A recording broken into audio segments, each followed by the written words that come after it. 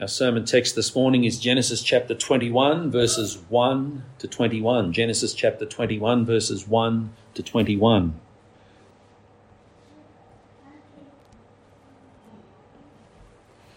So before we read that, we'll pray and seek the Lord's blessing. Our Father in heaven, we give you thanks for your word, the Holy Scriptures. Our Father, we pray that you would receive these words as the very words of God, and we pray that our hearts would be made open and ready for such a thing. Lord, please give us ears that hear, eyes that see, and hearts that are willing and obedient. These things we ask in Jesus' name. Amen. Genesis chapter 21, starting our reading at verse 1.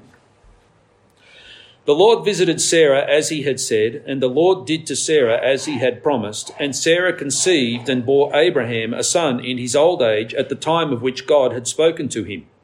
Abraham called the name of his son who was born to him, whom Sarah bore him, Isaac. And Abraham circumcised his son Isaac when he was 8 days old, as God had commanded him. Abraham was 100 years old when his son Isaac was born to him, and Sarah said, God has made laughter for me. Everyone who hears will laugh over me. And she said, who would have said to Abraham that Sarah would nurse children? Yet I have borne him a son in his old age. And the child grew and was weaned, and Abraham made a great feast on the day that Isaac was weaned. But Sarah saw the son of Hagar the Egyptian, whom she had borne to Abraham, laughing. So she said to Abraham, cast out this slave woman with her son, for the son of this slave woman shall not be heir with my son Isaac. And the thing was very displeasing to Abraham on account of his son. But God said to Abraham, be not displeased because of the boy and because of your slave woman. Whatever Sarah says to you, do as she tells you. For through Isaac shall your offspring be named. And I will make a nation of the son of the slave woman also, because he is your offspring. So Abraham rose early in the morning and took bread and a skin of water and gave it to Hagar, putting it on her shoulder, along with the child, and sent her away. And she departed and wandered in the wilderness of Beersheba. When the water in the skin was gone, she put the child under one of the bushes. Then she went and sat down opposite him a good way off, about the distance of a bowshot. For she said, let me not look on the death of the child. And as she sat opposite him, she lifted up her voice and wept. And God heard the voice of the boy, and the angel of God called to Hagar from heaven and said to her, what troubles you, Hagar? Fear not, for God has heard the voice of the boy where he is. Up, lift up the boy, and hold him fast with your hand, for I will make him into a great nation. Then God opened her eyes, and she saw a well of water, and she went and filled the skin with water and gave the boy a drink. And God was with the boy, and he grew up. He lived in the wilderness and became an expert with the bow. He lived in the wilderness of Paran, and his mother took a wife for him from the land of Egypt. Amen. May God bless his word to us. And so finally, after all these years, and after all these continual promises, after some false starts, and Ishmael is definitely a false start, finally, Abraham gets the promised child. Now, isn't it interesting? God's promise to Abraham was that Abraham would be the father of many nations, that nations and kings and great multitudes will come from his loins. And in a way, the fulfillment of the promise was another promise. What do I mean? Well, there's one and only one promised child, and his name is Isaac. And one child is in himself neither a king, nor a nation, nor multitudes of nations. Abraham's faith led him to being the father of Isaac. That's what the scripture tells us. His faith did not fail. He did not take into account the fact that he was old. God had promised he would father this son, and so ultimately he fathers this son. Yet the son himself is not actually, in a way, the total fulfillment of the promise, but the son himself is, think of it like this, he is a stepping stone to the fulfillment of the promises. And that's something like our Christian life, my friends. We're saved. We have eternal life. We're in Christ. We've been given a new nature. All of these things are true. None of these things can be taken away from us. But where are we in our Christian life? The one promise has basically led us to the point where we can see the fulfillment of further promises. We're looking forward to the day when we're with the Lord in his very presence, perfected, resurrected, exactly what God intended for us to be throughout all of time, for we are his elect and beloved people. But we're not there yet. We've got promises. The promise is that we would find salvation and eternal life in the Lord Jesus Christ. And so we are in Christ and we have salvation and we have eternal life. And yet even as we have it, we're looking forward to it. We're looking forward to that life. We're looking forward to that life in the presence of our Saviour.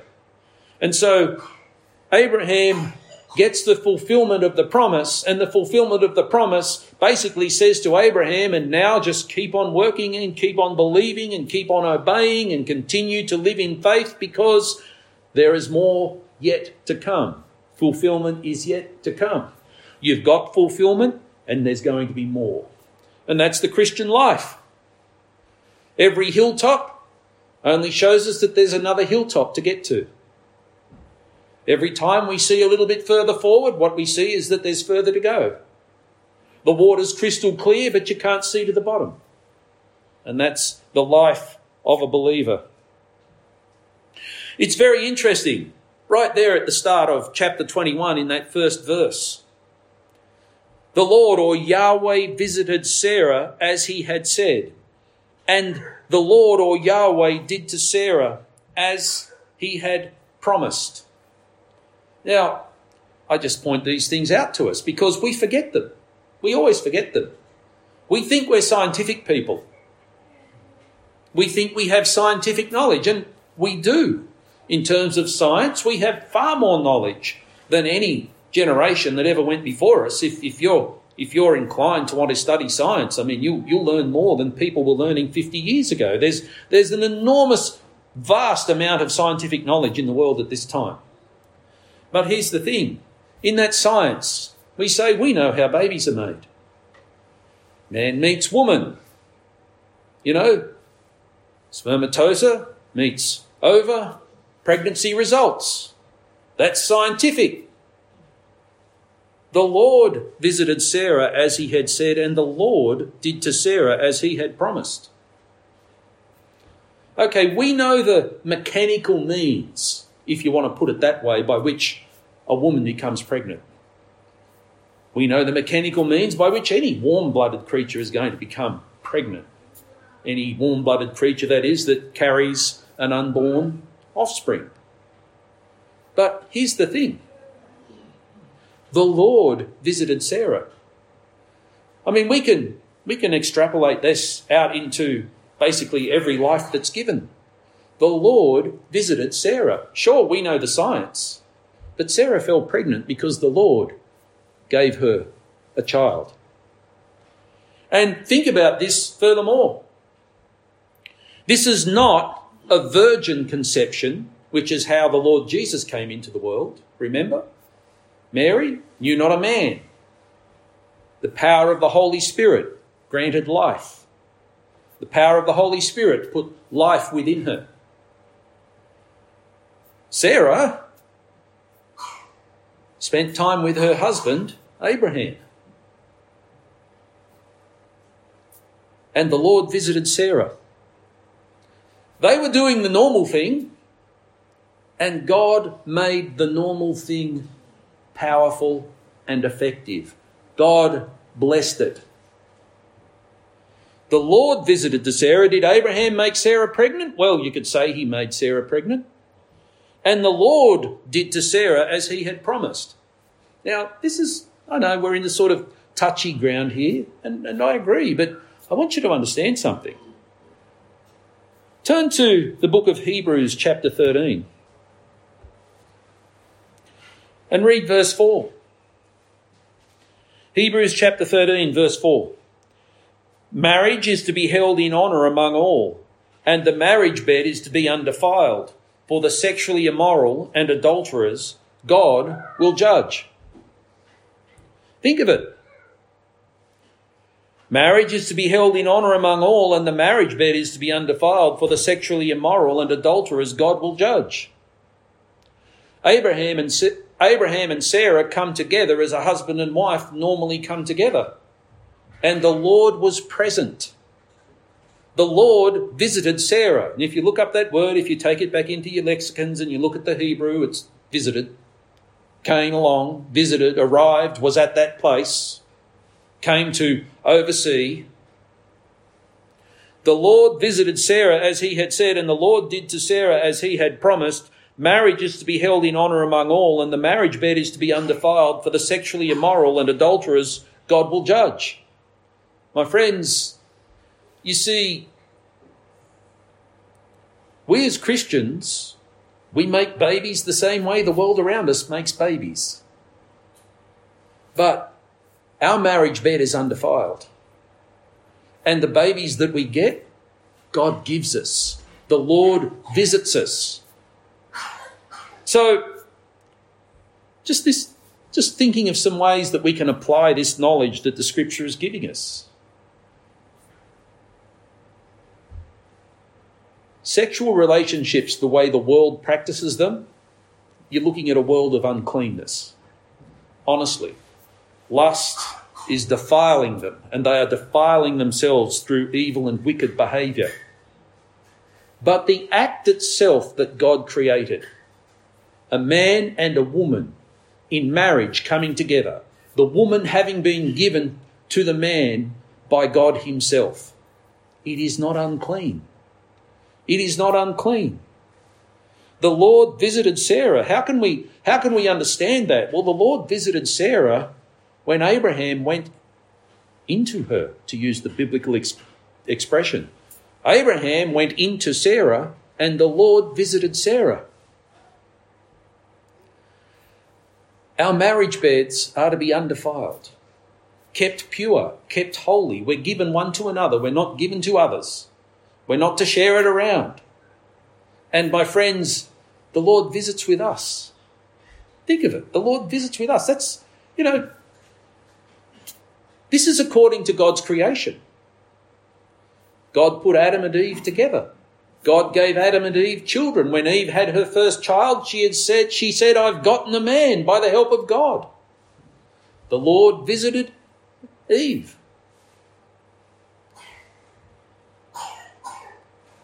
Our children come from God, and our duty is to give them back to him.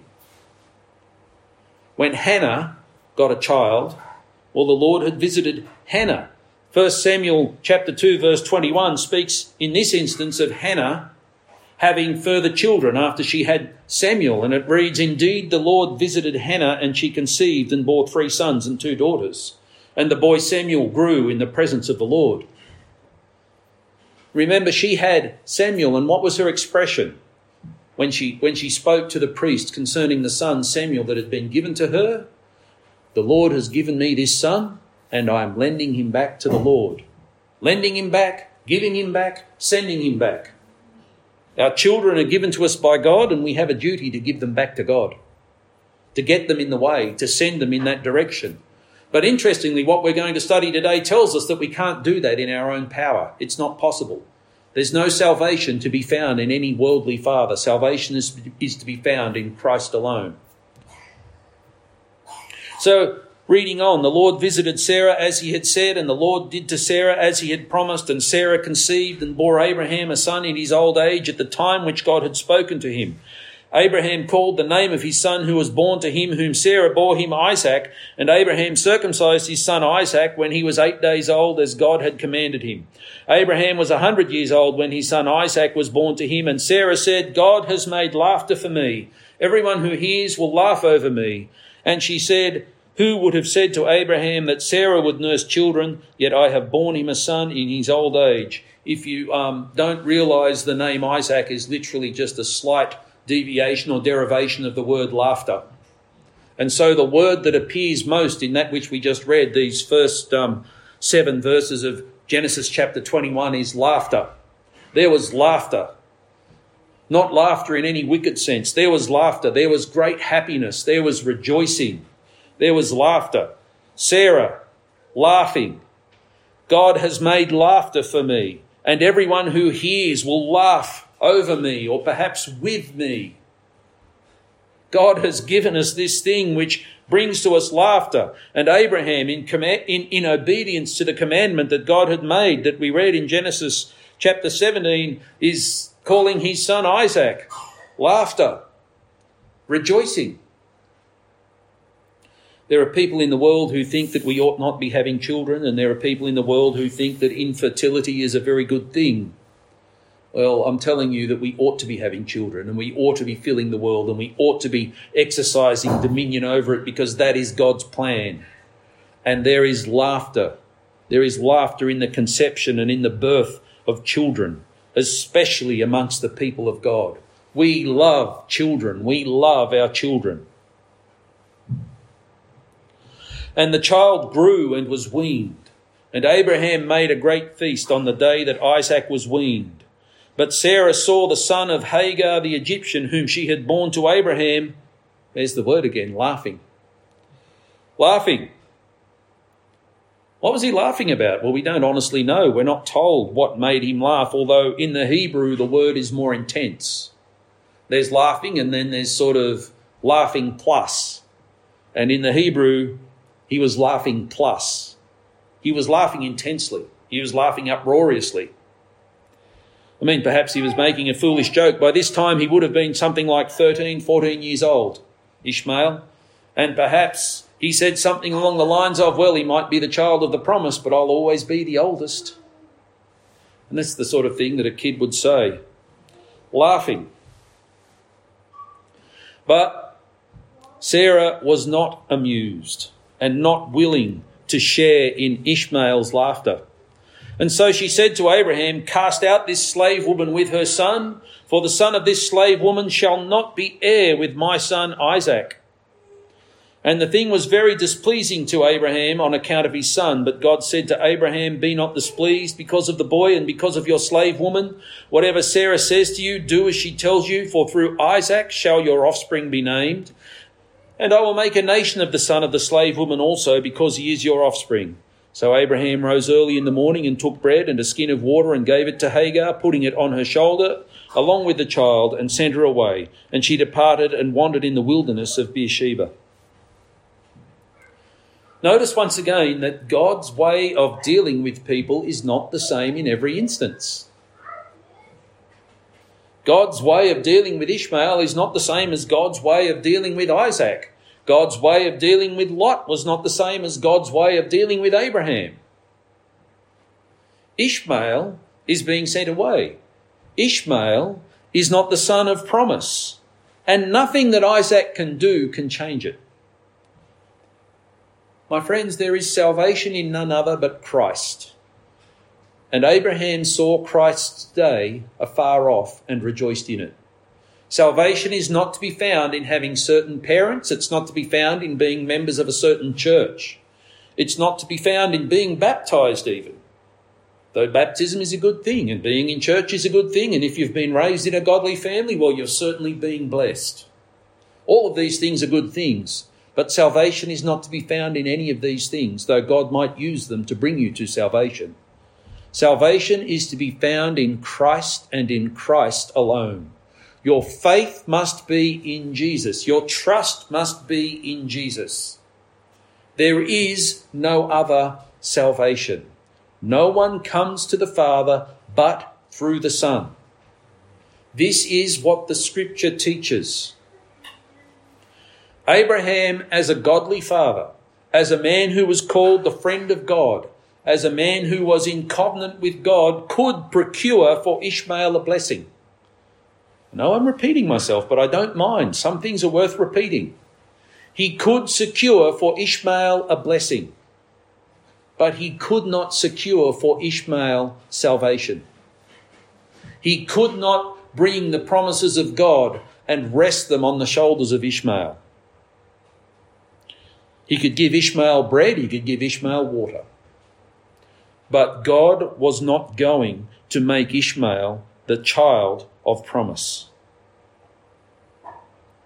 And so the commandment comes, cast him out. Abraham now hears the voice of God, as it were, from Sarah, and that's confirmed to us in the New Testament. Sarah says to Abraham, "Cast out this slave woman with her son, for the son of this slave woman shall not be heir with my son Isaac." And the thing was very displeasing to Abraham on account of his son. But God said to Abraham, "Be not displeased because of the boy and because of your slave woman. Whatever Sarah says to you, do as she tells you. For through Isaac shall your offspring be named." Husbands, guess what? Sometimes God speaks to you through that woman whose hand he put in your hand. Sometimes she tells you things you don't want to hear, and you're expected to hear them. Sometimes she has wisdom that you don't have, and you're expected to understand it and appreciate it. Why is my wife smiling at this moment? All right, sometimes God speaks to us through the words of our wives, and we are to listen. That God has set man at the head of a household does not mean that God has told a man, seal yourself in a soundproof chamber, pay no attention to what anyone else has to say, you're right about everything, assume that you're always right about everything, jump to your own conclusions, make your own decisions and force everybody else to fall in line. All right, that is not Christian headship. That is not godly leadership. That is not what God has said to us. Now, Adam got in trouble for listening to his wife at the wrong time. When God passed judgment on Adam, God said to Adam, "Because you listened to the words of your wife." And in that instance, Adam listened to the words of Eve over and above the words of God. We're never to listen to anyone's words over and above the words of God. But in this instance, God is speaking to Abraham through Sarah. Listen to what she is saying. Whatever she says to you, do it. Heartbreaking thing for Abraham. Heartbreaking. Imagine you've got a son. He's 13 years old. He obviously loves him. Remember, Abraham has interceded for Ishmael before. "Oh, that Ishmael may stand before you." God's answer? No, but. No. Simple, straight out no. He loved this son. He loved this son. I'm sure all of us have got family members who are not in the Lord, yet we love them. Well, even so, God has his purposes. This is already, in a way, starting to prepare us for a episode that's coming up a little bit later in the book of Genesis. Remember, there were twins, Jacob and Esau. Jacob and Esau, twins. Born of the same parents, born of the same birth. They weren't just roommates, they were womb mates, to quote a joke. And yet, what does God say? Jacob I have loved, but Esau I have hated. And the Apostle Paul tells us in the book of Romans that this is that God's electing grace may stand. God may choose whom he will. God may reject whom he will. God sets his heart on particular people.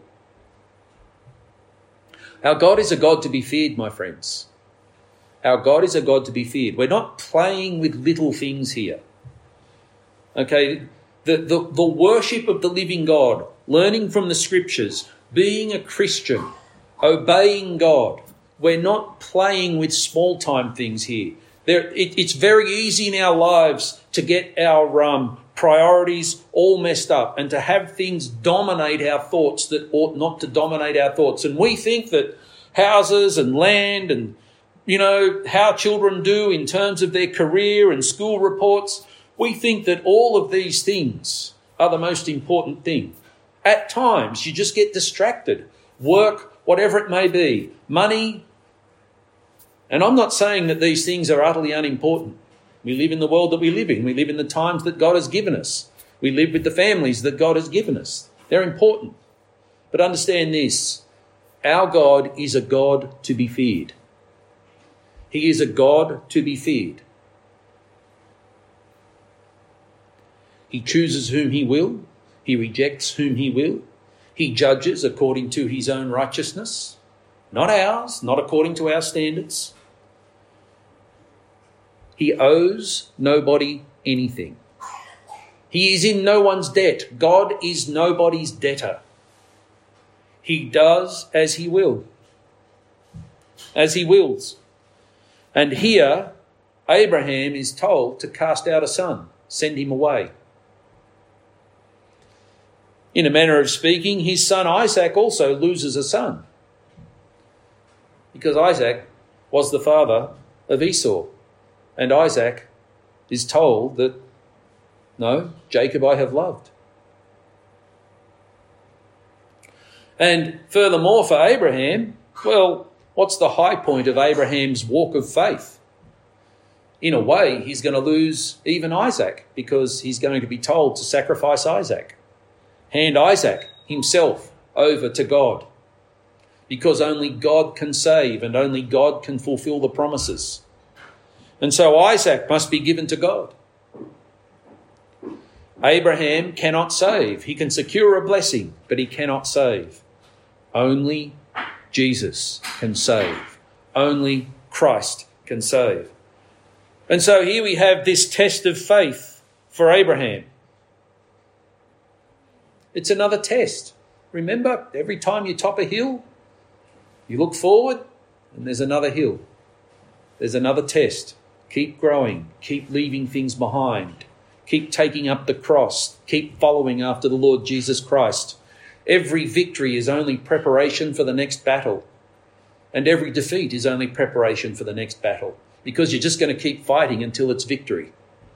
That's the way God deals with his people. That's the way God deals with you and I. And so he gives them water, and he gives them bread, and he sends them off into the wilderness. They're gone. Sent away. The harshness of it. And I mean it. In a way, it's harsh. Could you do it if you were put to it? Maybe not.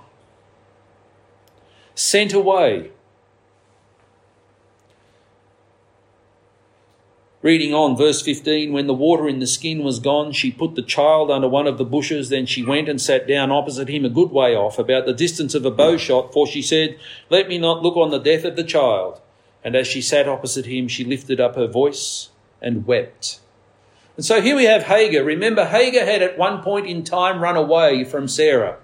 Sarah had dealt with her harshly, putting her back in her place, reminding her that she was the slave girl, that Sarah was still the mistress of the household. Bring your rebellion into line. And now she's sent away again. And this time she's sent away with her son. And it appears to her that she is utterly and totally abandoned. It appears to her that her son is sure to die. Let me not look on the death of the child. And as she sat opposite him, she lifted up her voice and wept. And God heard the voice of the boy. And the angel of God called to Hagar from heaven and said to her, "What troubles you, Hagar? Fear not, for God has heard the voice of the boy where he is. Up, lift up the boy, and hold him fast with your hand, for I will make him into a great nation." So the promises that Hagar had received when she first met with God back in the day, when she ran away from Sarah, they're repeated to her. The boy will live. The boy will have a certain amount of blessing. The boy will become a great nation. Verse 19, then God opened her eyes and she saw a well of water. It's interesting. To me, it's very interesting. I wonder, okay, the possibilities. Previously, there was no well, but God miraculously put a well there at that moment. And God opened her eyes and she saw it. That's a possibility. There's a possibility that there was some kind of darkness over her eyes, some kind of delusion, and she could not see the well even though it was there. And then God opened her eyes. He took away the scales, as it were, and showed her that which she had not been able to see all along. I think it's probably the second. You see, this woman and her son are now totally and utterly in the hands of God. Abraham sent them away. God released them, as it were, to the providence of Abraham released them, as it were, to the providence of God, and now they are totally in the hands of God. She could not see the well. Why not? Because God was bringing her to a point of desperation. Why? Because God is dealing with people. That's how he deals with people on certain occasions. Sometimes you have to be broken down. Sometimes you have to be brought to the low point before you give up on your own strength and before you give up on your own abilities and before you actually start to trust in God. Sometimes God must break us down to, as it were, nothing. God opens her eyes and she sees the well of water, and she went and filled the skin with water and gave the boy a drink. And God was with the boy, and he grew up, and he lived in the wilderness and became an expert with the bow. He was a hunter. He lived in the wilderness of Paran, and his mother took a wife for him from the land of Egypt. My friends, all the nations are in the hands of the Lord. All the peoples are in the hands of the Lord. People see what God is willing for them to see. When people are under a strong delusion, we're told in the New Testament that it's God himself who sends that strong delusion. When people's eyes are opened, we're told that it's God himself who opens their eyes. When people finally see what it is that God has done, and I'll say in this point, what God has done in and through the Lord Jesus Christ. When people finally see what God has done, they see it because God has taken the scales off their eyes. We preach the truth. We put the truth out there. We hope that people hear what it is that we have to say. But in the end, it's God who makes it powerful. It's God who gives the life. There is no life to be found in anyone other than Christ.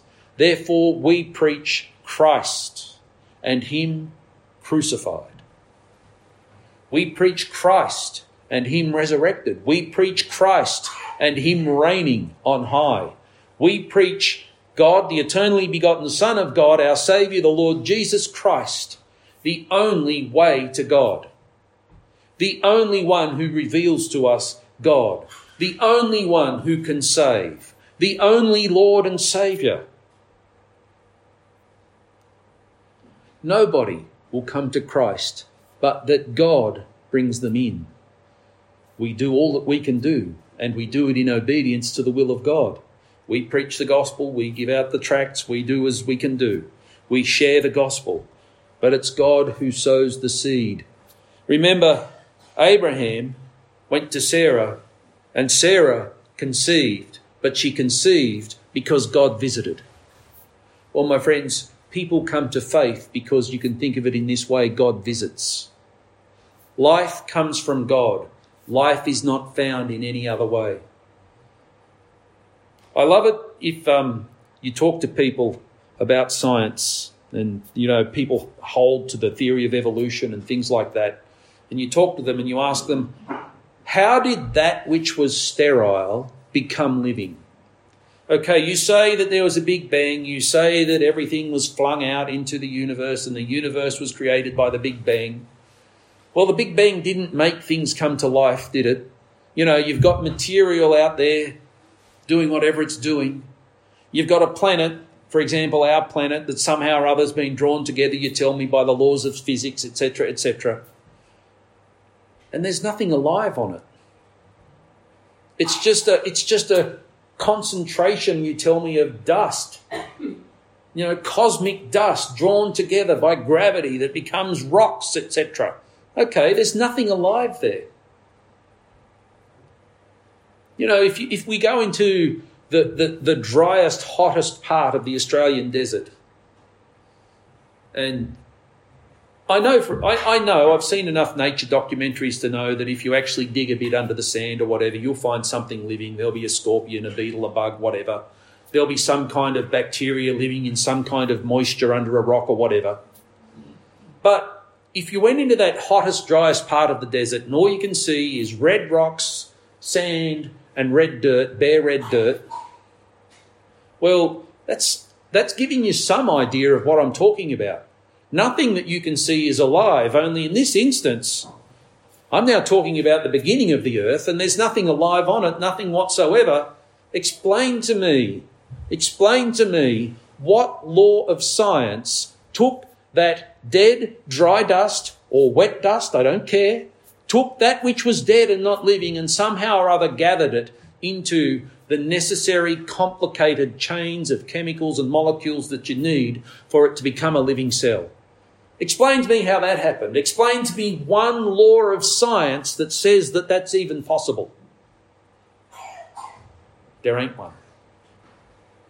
There is no such law of science. There is nothing like that. That's why when you start to read their writings, they come up with this thing like, well, how did life come to Earth? Well, perhaps an asteroid or something fell to Earth and life was within it. All right, how did life start on the asteroid? Oh, well, perhaps the asteroid came from a place where there was life. All right, how did life start in that place? I don't care where you think it came from. In the end, you go back to this empty universe that was started by a supposed Big Bang with nothing at all living in it, and you've got to tell me how matter that is not living becomes living. Anywhere. I was listening to a podcast the other day, a very intelligent man, a lecturer. I won't drop any names or anything like that. I'm not trying to impress anyone.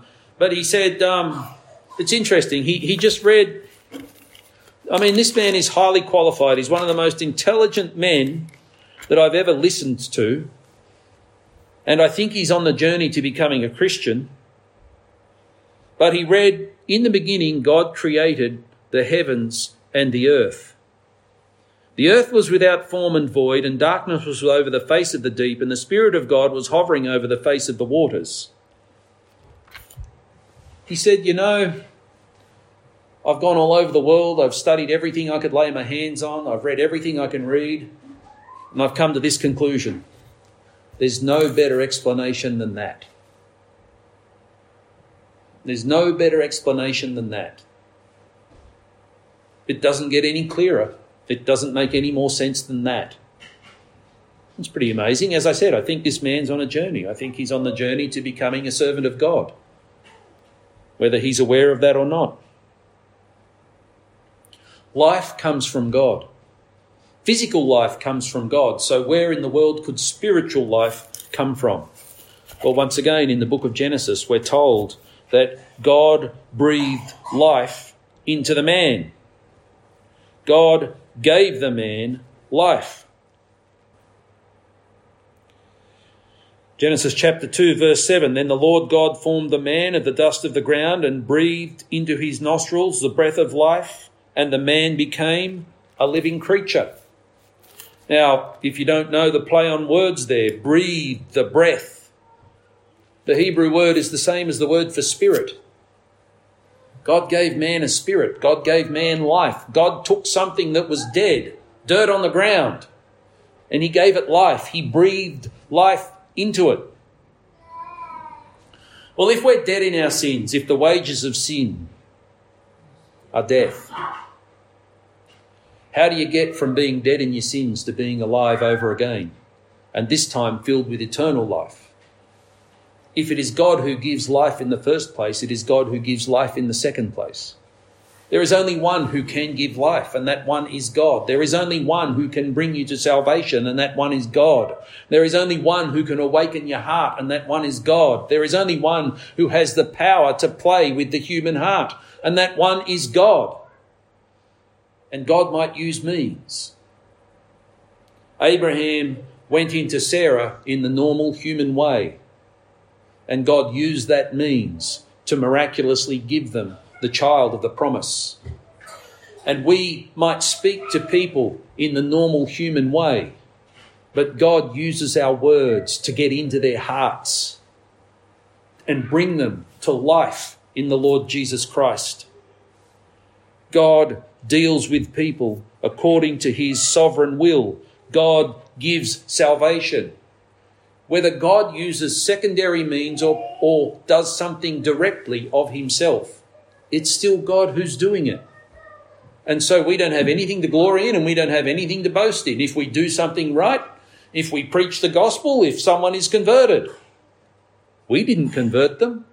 I didn't convert them. God did it. I'm only a man. I don't have the power to play with a human heart. I don't have the power to take something that's dead and bring it to life.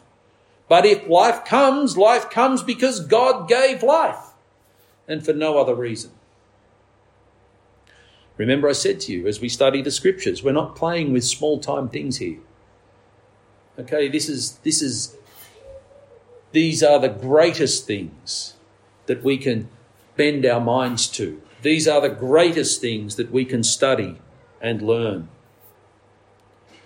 God is a great and glorious God. God can give life where once there was death. God can give life to a 90-year-old woman by a 100-year-old man, and he can bring forth the child of a promise. And God can do the same for people with regards their hearts of stone, and he can give them living hearts that beat for him, that worship him, that love him, that serve him. And so, my friends, it's up to us to pray and to obey and to keep preaching that word of truth. And it's for us to pray for people that they will hear that word of truth. It's up to us to bring people into the kingdom of God. And though God uses us, we don't do it. And that's the way it's always been, my friends. God is sovereign. Ishmael was not the child of promise. Isaac was. So God is to be feared, and it is God who grants the forgiveness of sins, and it is God who brings to life.